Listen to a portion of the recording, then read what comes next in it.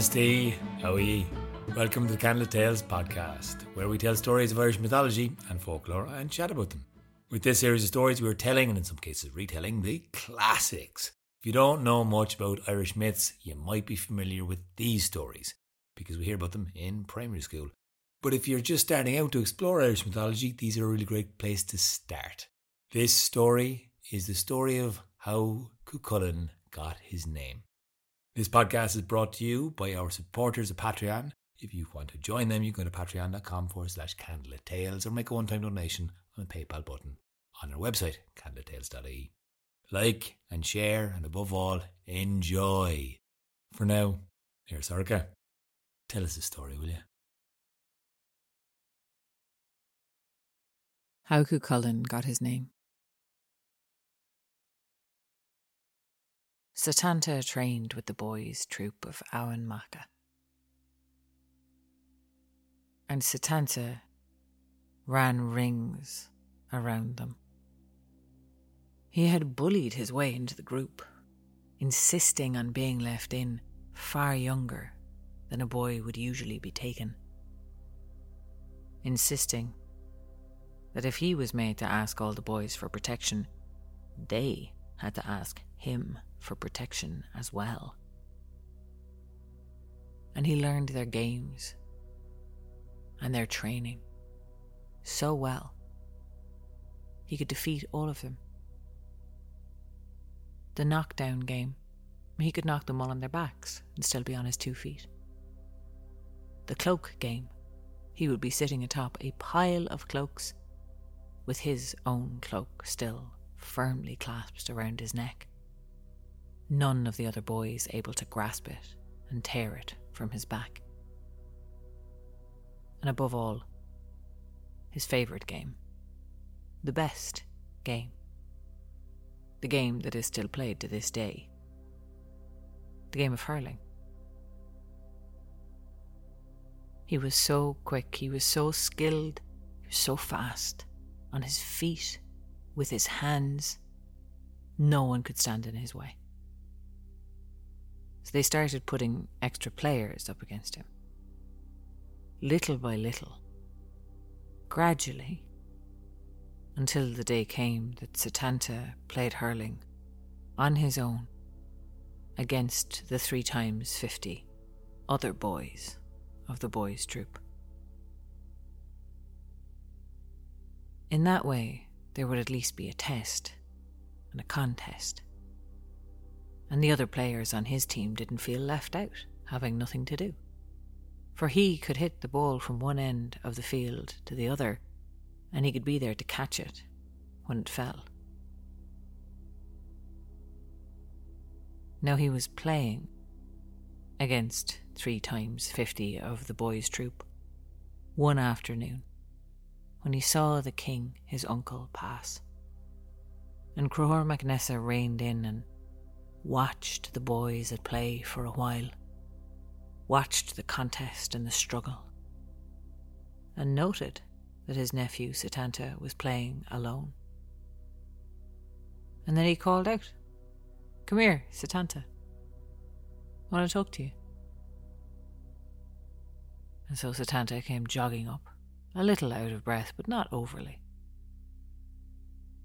And Cúchulainn said, "I'm on my way to a feast outside of Abhainn Macha, and I'm only bringing a small number at the host's request, but you should come.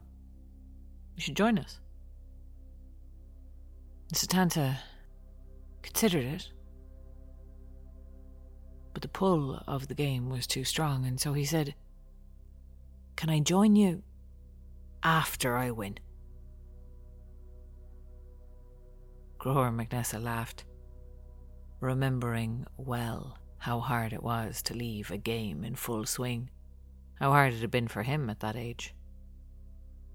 He laughed at his nephew and he said, "Of course, you just follow the tracks of our chariots, on out the road to Cullen's house." And on Cúchulainn mac Nessa went, with a small retinue, for Cullen had asked that he only bring a small retinue. Cúchulainn had great respect for Cullen the smith, a smith being a highly respected person in those days, one who was capable of making weapons, one who was capable of making all kinds of useful tools, but weapons were mostly of interest to Cahor mac Nessa, the king of Ulster, and the king of the Red Branch, Craobh Rua, the most famous warriors in the land. For him the prize was always metal worked into blades, swords and spears and javelins that his warriors could wield. Now quickly, as they drove away from Owen Macha, Cahor's mind went away from his nephew and on to the thousand other things that occupy the minds of kings. He thought on Cullen, the respect he had for the man, the craftsmanship the man was able to create. And this feast, Cullen's attempt to honour him, and limiting the guest list was a very conscientious choice by Cullen that Cahor could not help but admire. Very sensible. To bring a few to a lavish feast rather than try to host too many and stretch the hospitality thin. Cahor could appreciate that kind of prudence in a man. But he also decided he would make sure that Cullen was amply rewarded with gifts from him, the king. A mean king was no king at all. And it would always be good to keep a smith in good graces. And so they arrived. Cullen welcomed them in, seated them all, served them all. The hall was beautiful, if small. The food, delicious, and of very fine quality. Much of the wine imported from distant lands, and the more locally made spirits, potent and sweet on the tongue, even as they burned on the way down. And after all were seated and comfortable and had sated their first hunger and slaked their first thirst and were settling in for a long, enjoyable evening of music and conversation, storytelling and food and wine, Cullen asked the king, "Is there anyone else coming? Are ye all here?" And Cahor said, "Yes, this is us. We came as one group." "That's the lot." Cullen said, "All right." Had to make sure, because it's getting close to sunset now and it's time for me to let my guard dog out. It's a fierce creature. It's the reason that I'm safe living this far outside of Owen Macha, away from the protection of the Red Branch. So I'll leave the hound out now. And so he did. He excused himself for a short time and came back in not long after that, a routine task completed. And the wine was flowing as easily as the conversation when they heard from outside a terrible growl. A snarling loud enough to rattle the timbers. And Cahor mac Nessa's heart leapt up into his mouth, and he remembered his nephew, saying, "I'll follow you after I win."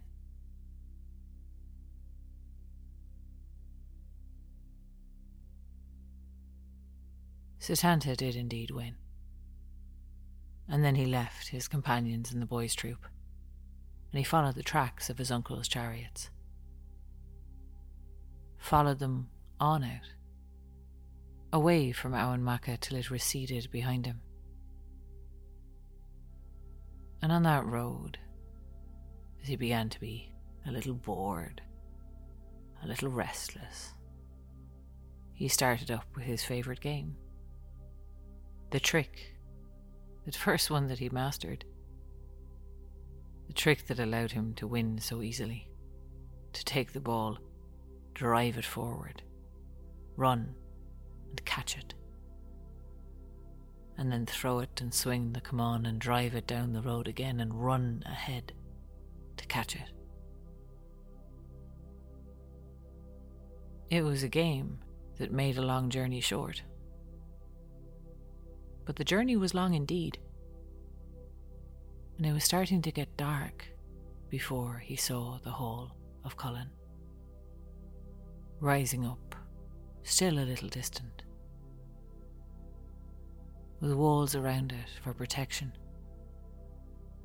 And out in front, something large that moved. And then he heard the great hound snarl. And Setanta felt all the blood drain away from his face.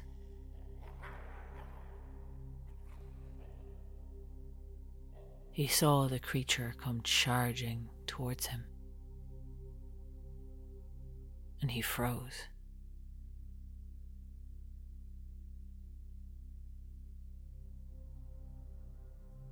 The king cried out, "Call off the hound, Cúchulainn, call off the hound, my nephew is out there." And Cúchulainn looked at him wide-eyed and helpless and said, "You said everyone was here. I can't call it off. I can't." And the king strode forward and flung open the door and was only in time to watch the hound bear down on the small form of his nephew. And he saw Setanta standing there, still and frozen for a second. Saw the hound of Cúchulainn open its mouth wide. He could see, before it happened, what was going to happen. The dog tearing into the soft flesh of the boy, killing his sister's son, spilling his bright blood in the dusk, snuffing out the hope of the next generation before it had time to come into flower. And then he saw the boy, his nephew, Setanta, step back on one foot, and neat and graceful, with the grace of a thing done 1,000 times, 10,000 times and more, he tossed the slither up in the air and swung.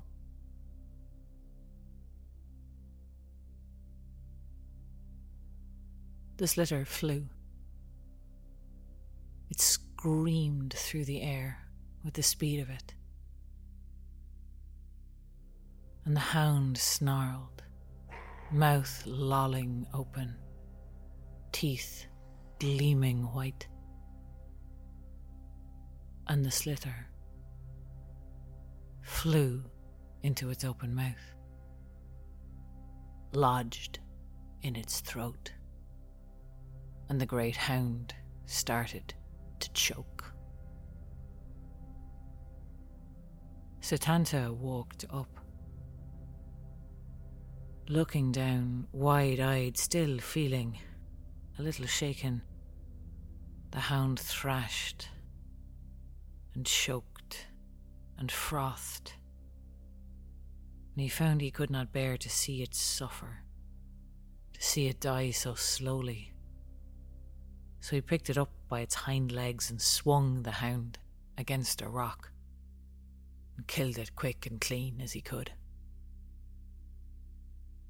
And then his uncle came rushing out, and his uncle's arms were around him, and he was lifted up off the ground and clasped to his uncle's chest.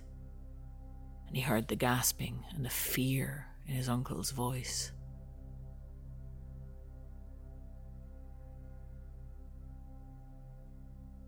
And then Cror went to bring Setanta in to the feasting hall, only to find their way barred.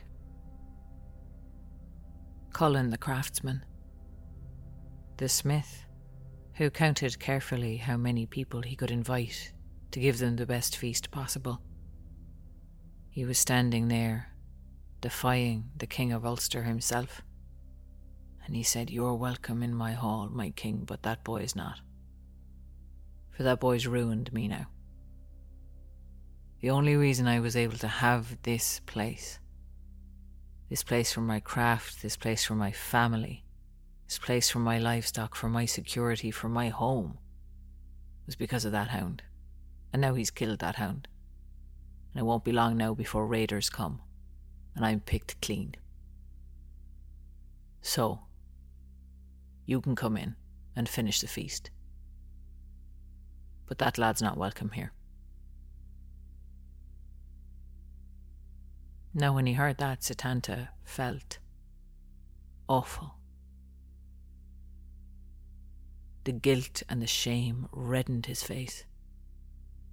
And he looked at that great hound, that great, incredible beast. And he only felt sorrow that he hadn't known another way to stop it other than killing it. And so he spoke up and he said, "Let me make it right. Is there a whelp of that hound anywhere in Ireland?" And Colin thought for a while and he said, "Yeah, there's one. But even if I were to get it, I'd have to raise it, train it. Took me a while to raise that hound, so that it would only take meat from me, so that it would turn that ferocity on anyone else who came near my people.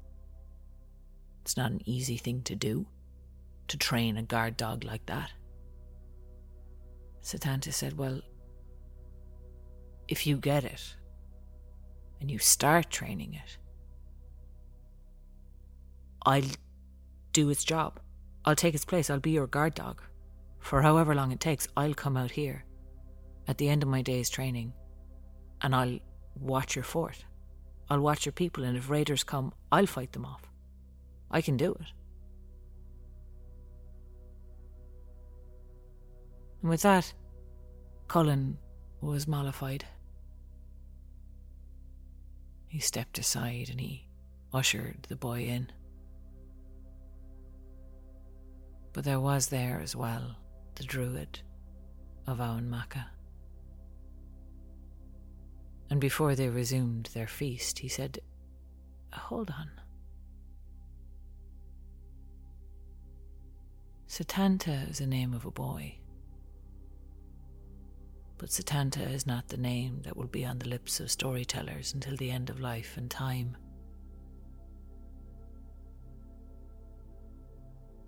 You are going to be Cullen's hound for this year or however long it takes for the whelp of this hound to be trained. Cullen's hound. That is the name that will be on the lips of storytellers. That is the name not of a boy, but of a warrior. A warrior whose deeds will be remembered. That is your name from this day. Cúchulainn, Hound of Cullen. And so it was.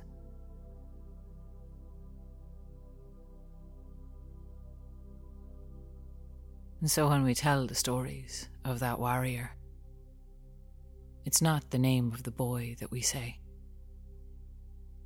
It's not the name Setanta that his mother gave him. Cú, hound, Cullen, the name of the smith. Cullen's hound. Cúchulainn is his name. It's on our lips, and ever will be.